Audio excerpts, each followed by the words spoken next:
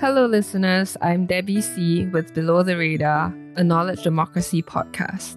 Below the Radar is recorded on the territories of the Musqueam, Squamish, and Tsleil-Waututh peoples. On this episode of Below the Radar, our host, M. Johal, is joined by Marianne Nicholson, an artist and activist who mixes traditional Kwakwaka'wakw culture with contemporary gallery and museum-based art making. They discuss ways that Marianne uses art practice to uphold Kwakwaka'wakw philosophies and resist settler colonial fictions about indigenous peoples. Enjoy the episode.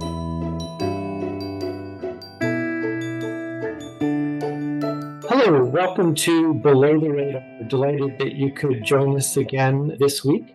We have Marianne Nicholson joining us this week as our special guest. Welcome, Marianne. Yeah, thank you for inviting me, Am. I guess, as you've already said, my name's Marianne Nicholson. I'm an artist of the Musqueam Dja'awdinowc First Nations.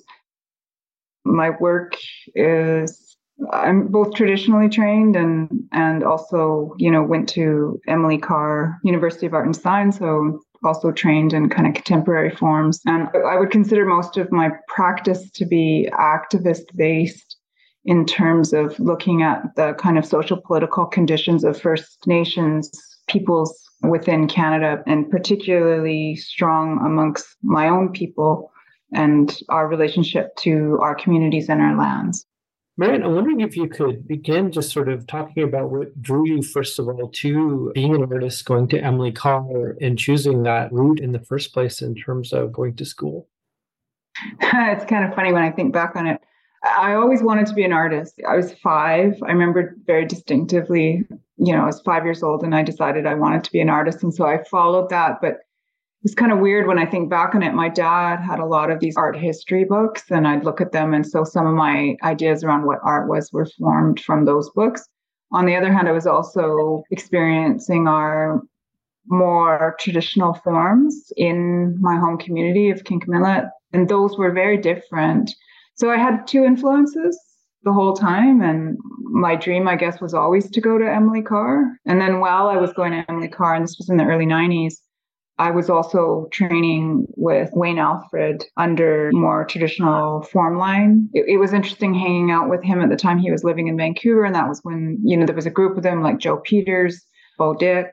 So, I used to go and visit and watch what they were doing and observe. And Wayne taught me form line. At the same time, I was also learning Western art history and trying to kind of figure out a contemporary language to express my experience as a First Nations person in this country, and not completely comfortable using traditional forms only. So I ended up kind of blending the two in a way that could be critical of the systems under which I was working, the colonial systems under which I was working. One of the early works that you did, the cliff painting in your community, I'm wondering if you could speak to what led to that project and how you reflect back on it now. I think it's the best work I've ever done. Really, at the time I had finished at Emily Carr and I moved home to Kinkham. I was living in Kinkham for about 5 years and really noticing how much we were invisible to government and industry within that land system.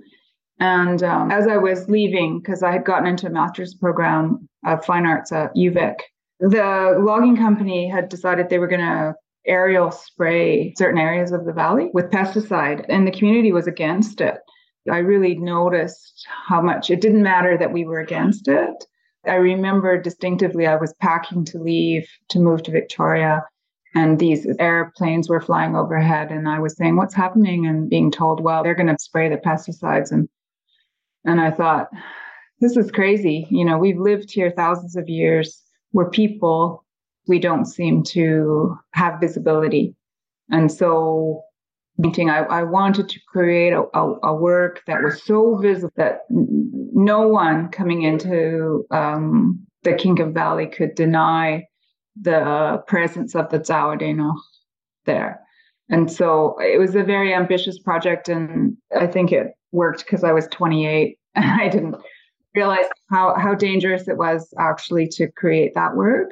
That's a 120-foot cliff, and I miscalculated the height of it. I completely underestimated it, and I struggled to create that piece. I failed the first time I went up there because I tried to climb it like a rock climber, and the wind kept pushing me and the rock climber that I'd hired to work with off the face and back. Like we would float up off because we were on top of this large tarp on which the design was laid out, and it kept billowing out. But from that initial failure, I was able to revise everything technically and came back 3 months later, and it just went really well. Everything worked. And today that painting is still just as pristine as it was the first day I painted it. So it's really quite remarkable. But really, it was a statement about advocacy. It was completely anchored in uplifting us as a people and had nothing to do with the gallery system or any context of contemporary art. It was really a political act. I think you have a show that you did at ArtSpeak back around 2006. I'm wondering if you could speak to that work in terms of working with an artist-run center.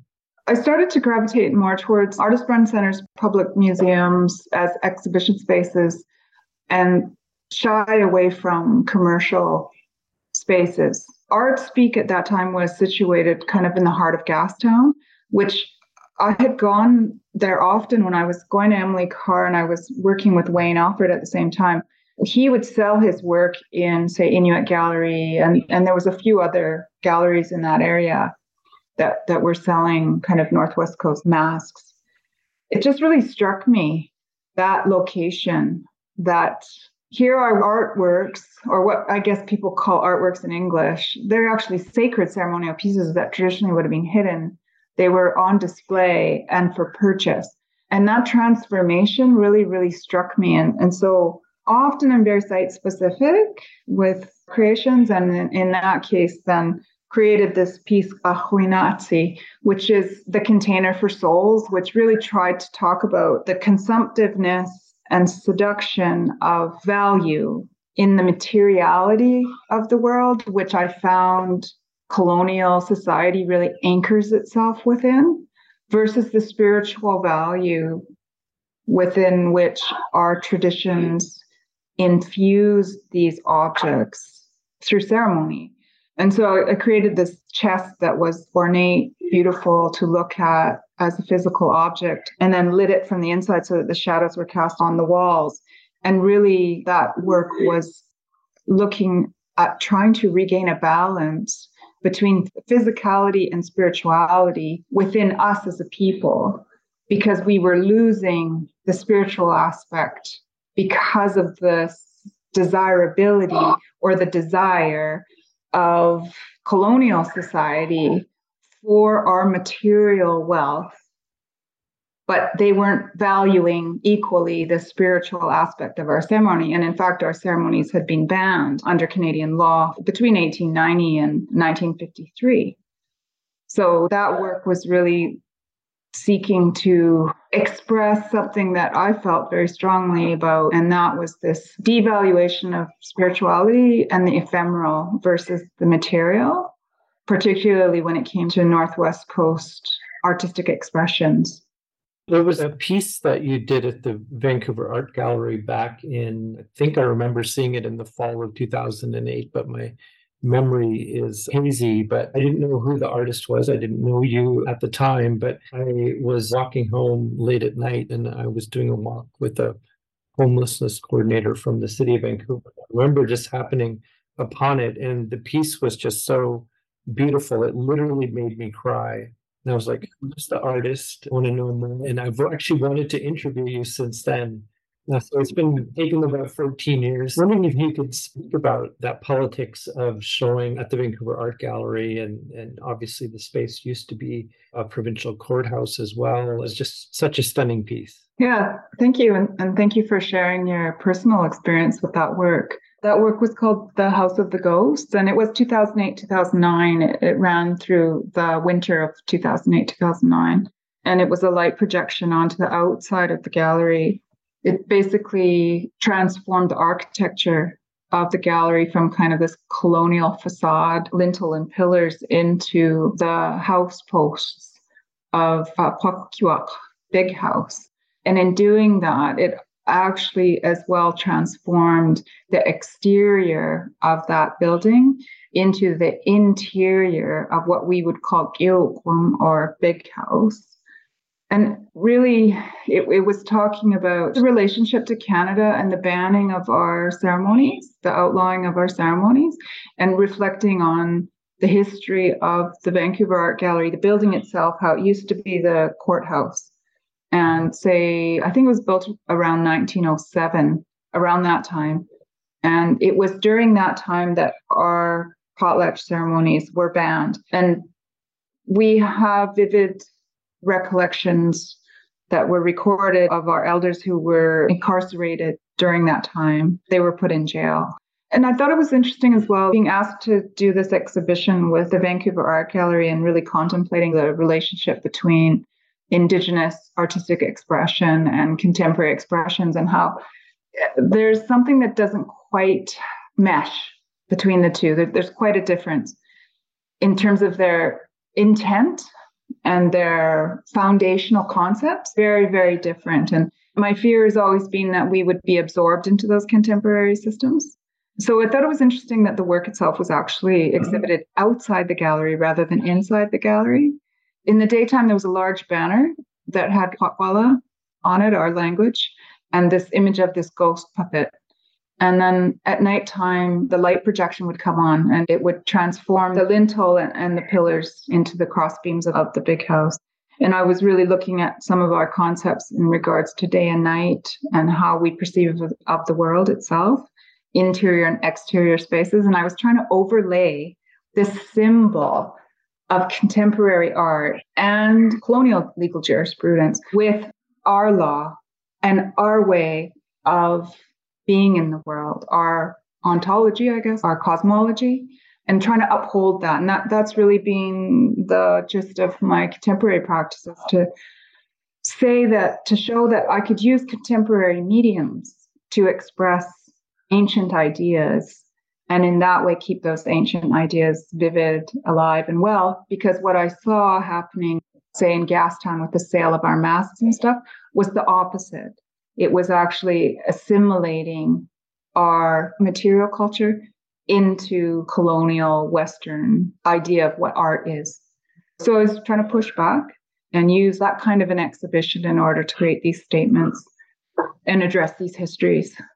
Marianne, a number of your pieces are in public outside of the gallery system. I'm thinking about the piece at the Vancouver airport, or another one that you did in collaboration, I believe, with another artist at the Surrey Central SkyTrain station. I think there's some embassies as well. I'm wondering if you could speak to some of your works that exist or are exhibited outside the gallery system and how you approached that work. I'm thinking about art students right now who might be listening to this, about how you approach those projects and invitations in terms of embedding your own practice inside of them. One of the things that I'm really conscientious about is space. And it's funny because my PhD dissertation was all about space and how space is conceived of through Kwakwala and how different that is from the idea of space in the English language. And it's a funny thing because there seems to be this idea that space is neutral. And what I found is that it's far from neutral. So when I'm considering an artwork, I'm very, very much interested in the space and the history of that space. And the interior of a gallery very much attempts to kind of eradicate context when we think about the white walls, right? And so there's this falsification that occurs that attempts to not make visible the understructure of what that space really is. And so I've been drawn to public spaces because the conceptual understructure of those spaces is much more overt, challenging, extraordinarily challenging, but more overt than interior gallery spaces. So completely different approach to both spaces. I still do gallery-based work as well, but that is my approach. The number one approach is that I'm highly, highly conscious of space. And I'm highly, highly conscious of space because of my background being First Nations. You know, I partly grew up in a community that was highly contested space. And I grew up with two different definitions of what that space was. on one hand, when I was growing up, my uncle was constantly making sure that I understood that this was Muskomatsaawadeno space, and that our history of that space extended all the way back to the beginning of time. And then going to university, and I remember my sister telling me, we just live on a reserve, and that reserve is considered crown land, and it belongs to the Queen. And I'm like, what the hell are you talking about? And yet, so this had this huge impact on me. And what I was realizing was that really space is highly defined, and it depends on what your conceptual framework is that kind of positions what you see and how you interpret it. And it's very interesting that in the last so many years, maybe the last 10 years, people have started to acknowledge Indigenous presence in space. And that's fairly recent, because before that, the whole concept of colonial space was to more or less erase that history. So a lot of the work I do is about presence and speaking to Indigenous presence within specific spaces. The work that I did with the Surrey SkyTrain station, I really looked at the populations that were living and occupying that space currently, and in relationship to an Indigenous history. And what I was working on was this kind of series of reverse portraiture, what I consider to be reverse portraiture. So the colonial gaze floated to the land and then saw all these Indigenous people and portrayed them in a certain way. And what I was interested in was the reverse portraiture. What did we see when colonial peoples floated to our lands? And so I created two works. One of them is called The Sea Captain, and that's the one that's in the Surrey SkyTrain station. And the other one is called The Chief Factor, which is referring to the Hudson's Bay Company. But The Sea Captain is a portrait of exactly that, a sea captain coming to shore. And it's a complex portraiture. It's done in Northwest Coast style. And it's influenced from an old piece that I believe is held in a collection in Boston. But it really is about the power of the viewer and wanting to position Indigenous people as the viewer, and our experience of that colonial interface, privilege that and show that. And I also was wanting to address this idea of immigration. And there's a contemporary immigration that is happening to what people refer to as Canada. And when that immigration happens, there's an indoctrination into what Canada is, this idea of what Canada is.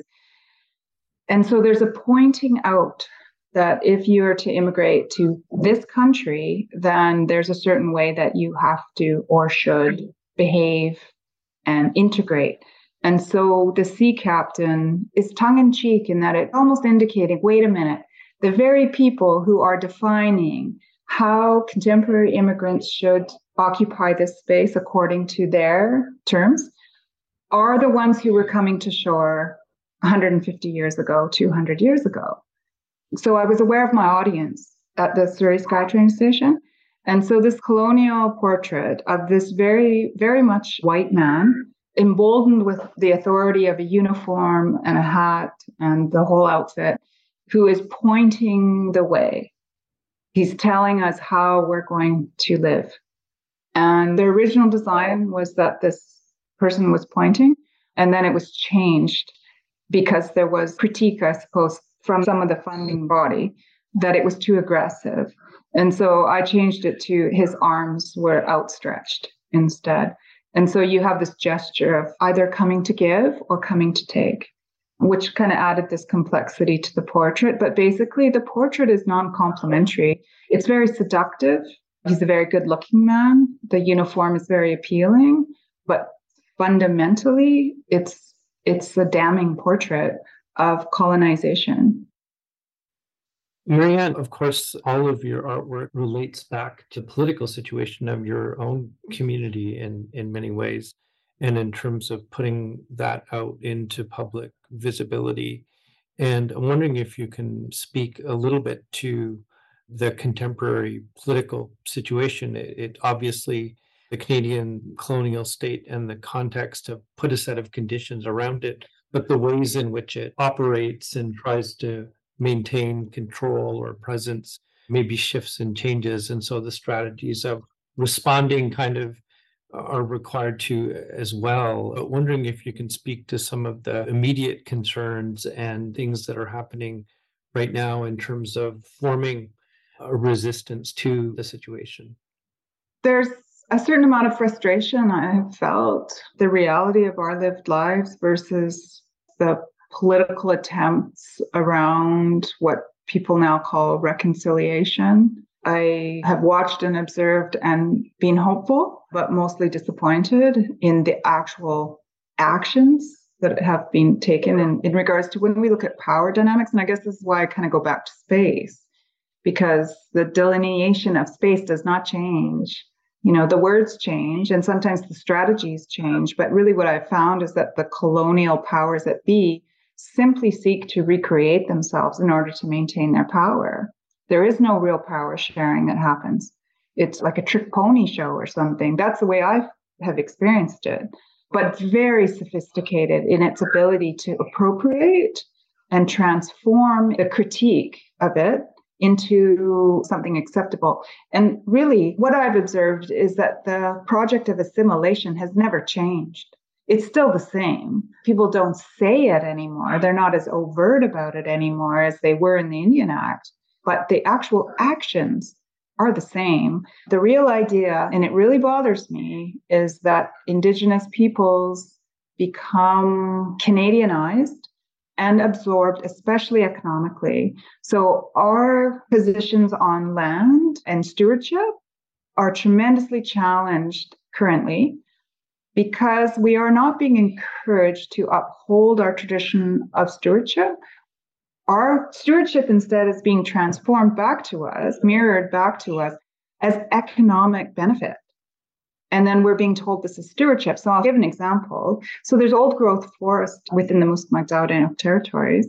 And we have a choice that we could assert very strongly just to protect those 100%. But what we're encouraged to do at the negotiation table is we're told, if you sign these agreements and make this certain amount of money from these agreements, then you can preserve, say, 8% of that old growth. I'm just throwing that number out. But that's the trick pony show, right? What do we end up giving up in those negotiations? Get some money, you're told you're saving old growth forest, but in the reality, you're granting permission for the remaining old growth forest to be logged for a certain amount of money, but you're being told that this is now stewardship. So this is the tactic now of the colonial approach through industry and government to Indigenous negotiation tables. And I just find it's a shapeshifter.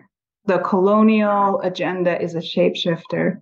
And if we are not sophisticated and in front of it enough, it shifts itself into the forms that we think are the ones that are aligned with our traditions, when in fact they're not. And this is happening everywhere. And how I know this through experience is that I've seen this happen in the arts. I've seen it happening in the arts. I still see it happening in the arts. Even that relationship to the Vancouver Art Gallery, right? We're going to throw our doors open and we're going to show Indigenous artists now within our space. However, control of that space, the definition of that space, and the history of that space is still colonial. So we're welcome to come in and partake, but we're not welcome to recreate the structure. And the same thing with Canada, right? So Indigenous people are now being welcome to come in and partake, but Indigenous people are not being welcome to come in and alter the structure of what the Canadian nation is. Those are the challenges that I think we're really facing as Indigenous people in this country.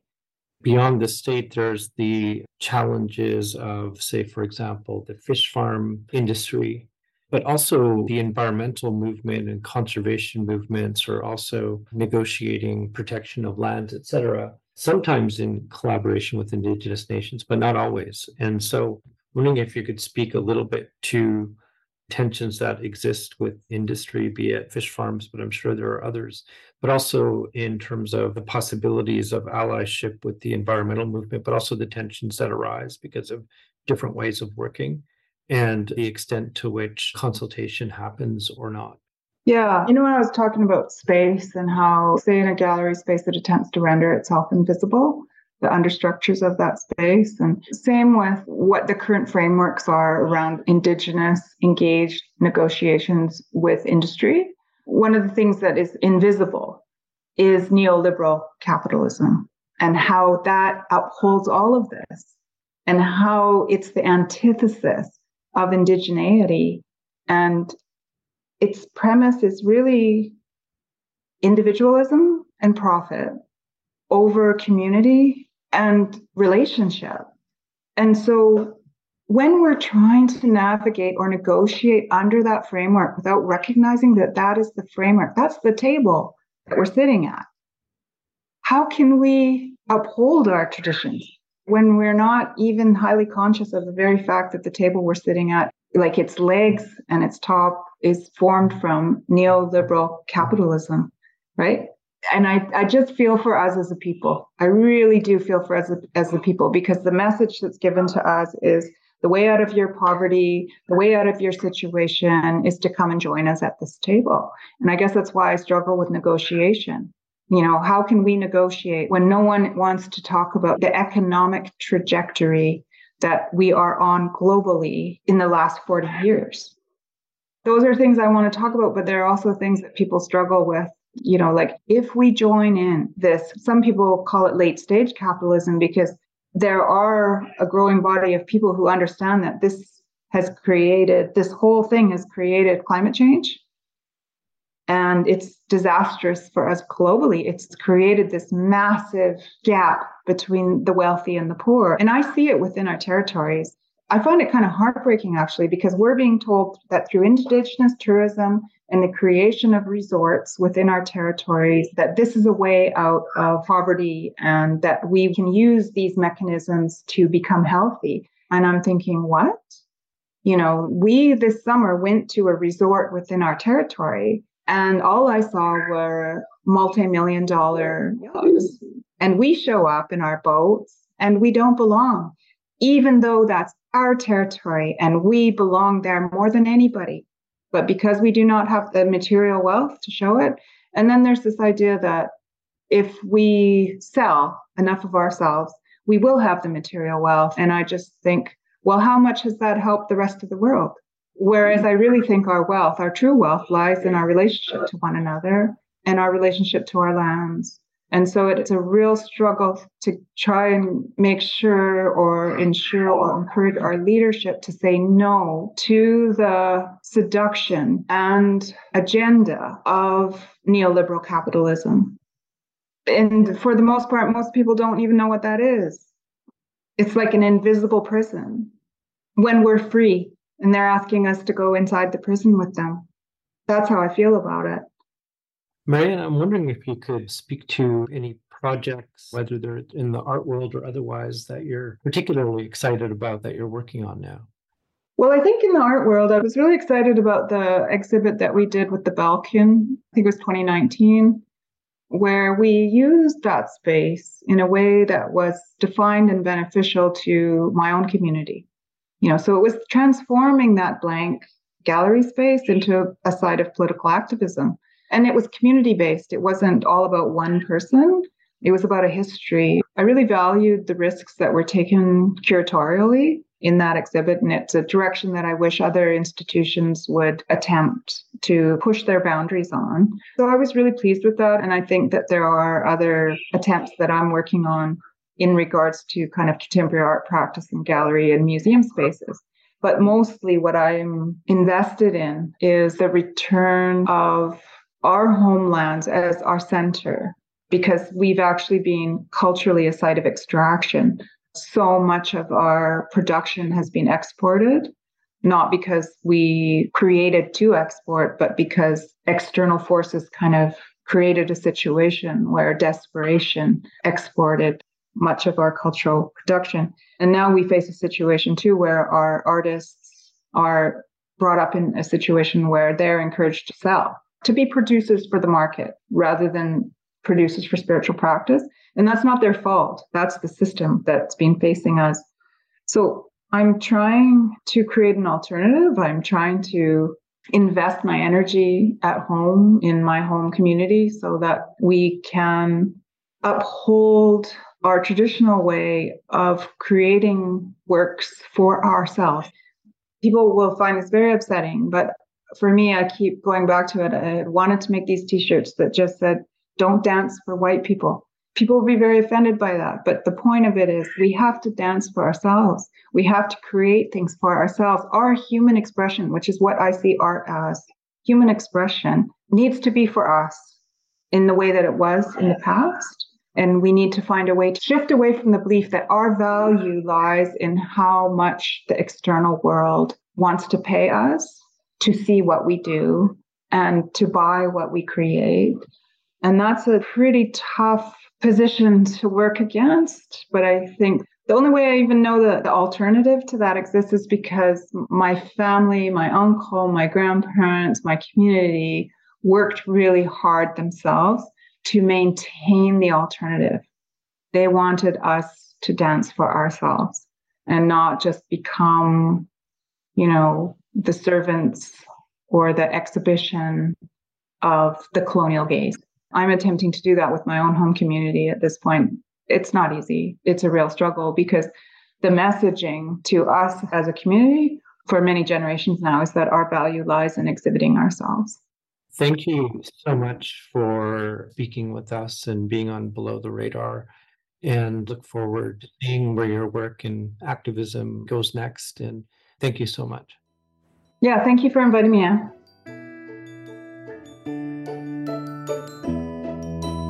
Below the Radar is a Knowledge Democracy podcast created by SFU's Vancity Office of Community Engagement. Thanks for listening to our conversation with Marianne Nicholson. Head to the show notes to learn more about Marianne's artworks and other resources mentioned in the episode. Thanks again for listening, and we'll catch you next time on Below the Radar.